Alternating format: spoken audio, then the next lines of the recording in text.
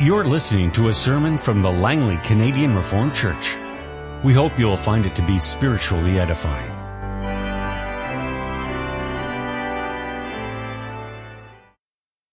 Let's open our Bibles together. First of all, we'll read from the Old Testament, from Leviticus chapter 19, starting at verse 9. When you reap the harvest of your land, do not reap to the very edges of your field or gather the gleanings of your harvest. Do not go over your vineyard a second time or pick up the grapes that have fallen. Leave them for the poor and the alien. I am the Lord your God. Do not steal. Do not lie. Do not deceive one another. Do not swear falsely by my name and so profane the name of your God. I am the Lord. Do not defraud your neighbor or rob him. Do not hold back the wages of a hired man overnight. Do not curse the deaf or put a stumbling block in front of the blind, but fear your God. I am the Lord. Do not pervert justice. Do not show partiality to the poor or favoritism to the great, but judge your neighbor fairly. Do not go about spreading slander among your people. Do not do anything that endangers your neighbor's life. I am the Lord. Do not hate your brother in your heart. Rebuke your neighbor frankly so that you will not share in his guilt. Do not seek revenge or bear a grudge against one of your people, but love your neighbor as yourself. I am the Lord. And then we will also read from Luke chapter 16, the parable of the shrewd manager. So chapter 16, 1 through 9. Jesus told his disciples, there was a rich man whose manager was accused of wasting his possessions. So he called him and asked him, what is this I hear about you? Give an account of your management, because you cannot be manager any longer. The manager said to himself, what shall I do now? My master is taking away my job. I'm not strong enough to dig, and I'm ashamed to beg. I know what I'll do, so that when I lose my job here, people will welcome me into their houses. So he called in each one of his master's debtors. He asked the first, how much do you owe my master? 800 gallons of olive oil, he replied. And the manager told him, take your bill, sit down quickly and make it 400. Then he asked the second, and how much do you owe? 1,000 bushels of wheat, he replied. And he told him, take your bill and make it 800. The master commended the dishonest manager because he had acted shrewdly. For the people of this world are more shrewd in dealing with their own kind than are the people of the light. I tell you, use worldly wealth to gain friends for yourselves, so that when it is gone, you will be welcomed into eternal dwellings. The sermon that I will be reading this morning was prepared by Pastor Ted Van Raalte of Winnipeg, Manitoba. And he has chosen as his text the parable of the Good Samaritan, which we will find at Luke chapter 10, starting at verse 25. On one occasion, an expert in the law stood up to test Jesus. Teacher, he asked, what must I do to inherit eternal life? What is written in the law, he replied. How do you read it? He answered, love the Lord your God with all your heart and with all your soul and with all your strength and with all your mind, and love your neighbor as yourself. You have answered correctly, Jesus replied. Do this and you will live. But he wanted to justify himself, so he asked Jesus, and who is my neighbor? In reply, Jesus said, a man was going down from Jerusalem to Jericho when he fell into the hands of robbers.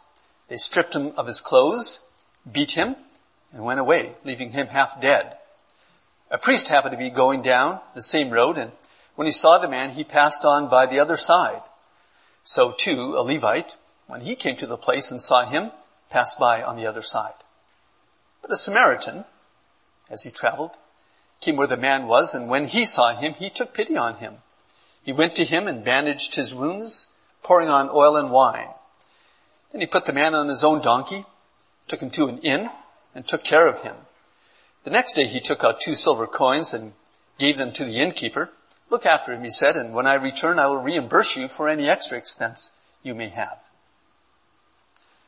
Which of these 3 do you think was a neighbor to the man who fell into the hands of the robbers? The expert in the law replied, well, the one who had mercy on him. Jesus told him, go and do likewise. Brothers and sisters in the Lord Jesus Christ, do to others what you would have them do to you. Love your neighbor as yourself. These are the words of the Lord Jesus, and in both cases he said that to sum up the Old Testament law and the prophets. He was not teaching anything new, and therefore the Apostle John could write, I'm not writing you a new command, but an old one. And that was to love one another. I recall speaking to someone a while ago, a member of a Canadian Reformed church.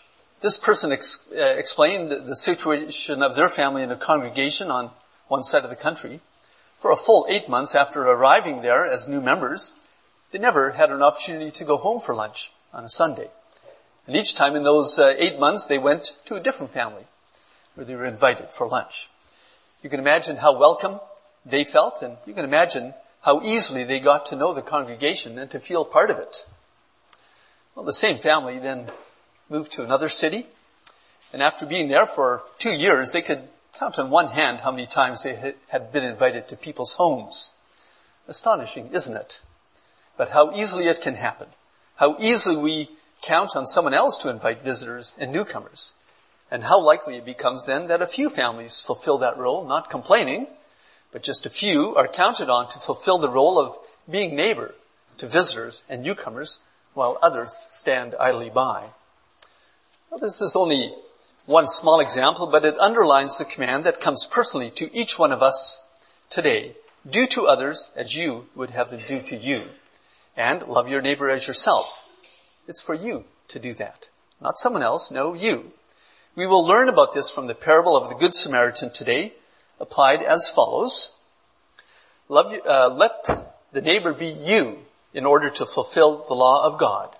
First of all, live as neighbor to all. And secondly, many will your neighbors be. The story Jesus told was in response to an expert in the law asking about inheriting eternal life. Jesus answered by returning the question to see how the man would answer, and he answered correctly by summarizing the law just as we heard it summarized this morning. So Jesus simply answered that if he did that, he would live. The Lord wanted the man to realize and confess that of himself he was unable to fulfill this. But instead the man asked, and who is my neighbor? He had just quoted, love your neighbor as yourself, which we read also from Leviticus 19 this morning. So he asked, and who is my neighbor? The expert's question set the stage for the parable Jesus wanted to teach. Why did he ask this? The text says, well, to justify himself. The man wanted to declare himself righteous, to confirm that he was abiding by this command, because he wanted to start a detailed discussion with Jesus about who deserves to be loved. Who is my neighbor? Means, of course, which people do I have to love as myself? Do I have to love a prostitute as myself? Do I have to love those common, uneducated people as myself? Do I have to love those Samaritans as myself? This expert in the law wanted to start a nitpicky discussion about who could be called his neighbor. Now, this question was a very typical question of rabbinical experts in the law in those days. These are the same rabbis who decided how many steps a person was allowed to travel on a Sabbath journey. They were the same rabbis who devised different values for their oaths. An oath by the hair of their head was hardly binding at all, while an oath by the temple was quite binding. So you can imagine that they could have had a very lively discussion about who is my neighbor. Maybe you can imagine ourselves having a pretty lively discussion about what we can and cannot do on a Sunday. We can read in a Jewish apocryphal book that one must not help the sinner. One should not give to the ungodly. Hold back his bread and do not give it to him. If you do a kindness, know to whom you are doing it. Do it for a godly man and you will be repaid. This is what the apocryphal book Sirach taught the Jews of the day. But in contrast to this, Jesus taught that you should not restrict your acts of kindness to those who can repay, but specifically target those who cannot repay, for your reward will be from God. This expert in the law undoubtedly thought that a sinner was not his neighbor. And if so, it would be necessary to define just what a sinner was. And it is easy to imagine that every expert would raise the bar a little bit higher. I give a tenth of everything that I have, so I am not a sinner. But others, well, that's another story. My neighbor then is only those who measure up to the same standard of righteousness that I have set for myself. Only they are worthy of my love. But in a very original and powerful way, the Lord Jesus evaded the whole debate. He answered the question of who is my neighbor by telling the parable of the man who was going to Jerusalem, from Jerusalem, traveling north towards Jericho. This man had to take the 30-kilometer desert route, and within a kilometer of traveling out of Jerusalem, one encounters the desert. And the rest of the way to Jericho is virtually all dry, rocky, and sandy. And along the way, one travels through the Judean wilderness, an area where David and his 600 men used to hide from King Saul when he was looking for them. The road had many caves and cliffs on either side. Thus it was an ideal location for bands of robbers to hide and attack a lonely traveler. This poor fellow was no match for them as they beat him and stripped him of everything that they could sell, eat, or wear themselves. Then they ran off, leaving him bleeding on the side of the road. The man lay there, half dead. A priest came walking by on the same road. He looked, but he didn't stop. Instead of helping a fellow Jew, he went by on the other side. How could he really know if this man was his neighbor? The priest kept on going, and if the poor man saw him, he surely began to give up hope. Then along came a Levite, who was the helper of a priest. Both he and the priest knew the law of God. They knew the command to love their neighbor. In fact, they had the office of representing God to his people. But the Levite also passed by. He didn't stop. He kept on going. And if the poor man saw the Levite go by, surely by now he had given up all hope. But no, there was a third person coming. From which direction doesn't matter, and his coming at all really is of no account, because after all, he is a Samaritan. He lives in Samaria, between Jerusalem and Galilee, and to the Jews, he is but a half-breed, one who claims to serve the Lord, but doesn't really. In fact, he's not even allowed in the temple. Jewish people are not allowed to associate with him. He is an outcast to the Jews, and the Samaritan likewise hates the Jews. So his coming by is of no account. He may spit on the poor Jewish man and continue on his way, but surely he will not stop to help. Yet the Lord is teaching something with his story, something vitally important. The Samaritan stops his donkey. He sees a poor, bleeding, and beaten man, and his heart goes out to him. He gets off his donkey, he comes to the poor man and washes his wounds with some wine and oil. He soothes the pain and revives the poor traveler. He carefully lifts him up and puts him on his donkey and walks the rest of the way beside him. He helps the man into an inn where he carefully nurses him that night, setting him on his road to recovery. The next morning he leaves money with the innkeeper to pay the room, the man's food, and whatever care he will need until he's well enough to be on his own again. And then Jesus asks, which of these three do you think is a neighbor to the man who fell into the hand of robbers? Well, the answer is obvious. It's the Samaritan. But the expert in the law does not actually want to utter the words, the Samaritan. So he paraphrases, well, the one who had mercy on him.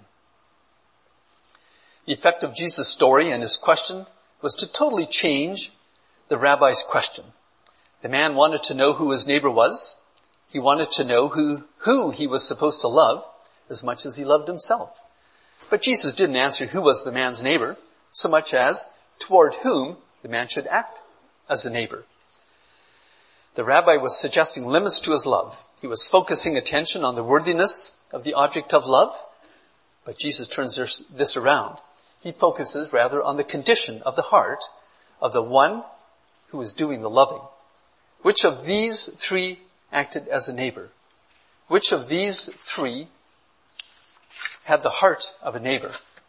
The question is not, who is worthy of my love? It is rather, have I the kind of love which seeks the good of all men under all circumstances?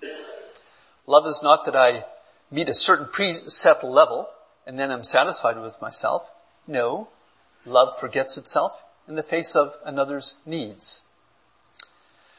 Our Lord exposes our hearts by this parable. We are forced to ask ourselves what we would have done had we been walking on that road to Jericho. We know that we cannot pass by. It doesn't matter who is on the roadside. We must help. We must be a neighbor to all. Our calling is to love our neighbor as ourselves, and that neighbor is always around. That neighbor is around in the form of your mom or your dad. That neighbor may be your husband or wife, your children, your students, your teacher, your fellow workers, or even your physical next-door neighbor. Your neighbor may be the man on the street with nothing, or he may be the stranded traveler. There's no question about who your neighbor is. He or she is whomever you meet, especially those in need. Their need may be physical. They could be poor. It may be emotional and spiritual. The rich have needs as well. We should not let fear of anything stop us. We should overcome the thinking of the crowds who all pass by, and we should stop to help. The Lord may have set this angel there to test us. Maybe new people have come to the church. Hospitality is actually very important. Do to others what you would have them do to you. What would you like in a new congregation? What would you like when visiting strangers? How can you show that you have been loved by God? We all miss many opportunities to love our neighbors. Jesus said, "Do this and you shall live." We must admit that with all our shortcomings and selfishness, we have not loved our neighbor as ourselves. And Jesus' parable is good for us, too. It is also good within the church. Your neighbor is whomever you meet and can help, and that will begin in your own family and in the church of the Lord Jesus Christ. That is where it starts. The love of Christ has been put upon you. We love because he loved us first. He did not first evaluate our worthiness. Rather, he acted out of himself. He, Jesus, is our good Samaritan. So we are to act out of him and his love when we are called to love others. Even at this moment, we are not perfectly fulfilling the law of love, but that is why he came, that he, Jesus, might cover our sins and wash our wounds. He came to cover the great sin of our lack of love. He also had a reason in mind. He wished to send us on our way to supply us with our needs for the journey, to have us recommit our lives to the principle of love. He washed away your sins so that without the burden of them, you could totally commit yourself to loving God above all and your neighbor as yourself. Therefore, the Lord's message in the parable is this: let the neighbor be you. This has two sides. Those who trust in their own good standing, he challenges to realize their horrendous sinning, their self-love, and their selfishness. Those who have come to know their sins, he promises to wash clean. He will tend to you, stricken and beaten by sin. And he will so completely bless you that he will have the right to say, now let the neighbor be you, in order to fulfill the law of God. Recommit yourself to doing this. Show mercy, show compassion, show hospitality and friendliness. Our second point, many will your neighbors be. Did you notice how the parable is full of actions? There's almost no dialogue, almost all action. This is because a nice feeling towards someone does nothing for them. If you only tell your enemy you love him, well, he will laugh and mock you. But if, while saying very little, you perform an act or deed of kindness toward him, he will have nothing to say. You have just proved that you are living and acting out of a power source that he simply doesn't understand. Love is a verb. Love is expressed by one's activities. That is why love is intricately connected to law. For while faith is of the heart, love is of deeds. Just as faith without works is dead, so faith without love is dead. Do not say, go on your way, be warm and well fed. No, do something. Feed them, clothe them, bind up their wounds. That is love. The Lord Jesus died not just to give his Spirit for our faith, but also for our love. We love because he loved us first, and we must love. It is an imperative, an obligation. Let the neighbor be you in order to fulfill the law of love. Then you will be blessed with many neighbors. I think here of the parable of the Lord Jesus about the shrewd manager, which we read together at Luke 16. This manager was being fired from his job. So before he was gone, he called in some of his boss's corporate customers and negotiated a reduction of their bills. He was fired from his job, but now he had many friends lined up who owed him a favor. The point is not whether this man acted legally or ethically. The point is that he made many friends by his acts of kindness. The Lord recommends that we should use worldly wealth to help those in need. Now let us be clear. The Samaritan may not and must not first check whether his neighbor is rich or poor. In the parable, he couldn't anyways, for the man was stripped and beaten, and then all men looked the same, rich or poor. And yet by helping in a time of need, by doing the deed of self-sacrifice and love, that Samaritan will have many others who are ready to be neighbor to him in his time of need. Let us be very clear here. The Lord Jesus said that it is better to help those who are not able to pay you back. That is the whole point here too. Don't ask who your neighbor is, but ask if you yourself are willing to act as a neighbor, to fulfill the second law of God's law, and that is to love your neighbor as yourself. That is the question for you. But we may also be comforted that those who follow the ways of the Lord are blessed. And here too that'll be evident. The woman Tabitha, and we can read about her in Acts chapter 9, Tabitha had done many good deeds for so many church members that when she died, her friends petitioned the apostle Peter for her life. The widows showed him all the clothes she had made for them, and they cried for their loss. This moved Peter to call her back from the dead by the power of Jesus Christ. These widows could not have any physical things to give back to Tabitha, but they certainly gave her their hearts. They loved her and comforted her. And as Christians, they were rich in their poverty. From the little things to the big things, be the neighbor the Lord Jesus calls you to be. Go and do like the Good Samaritan. You can, because Christ has loved you first. You must, because he gave his Spirit to you for this.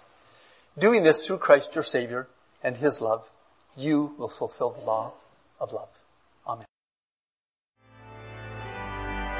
This has been a sermon from the Langley Canadian Reformed Church.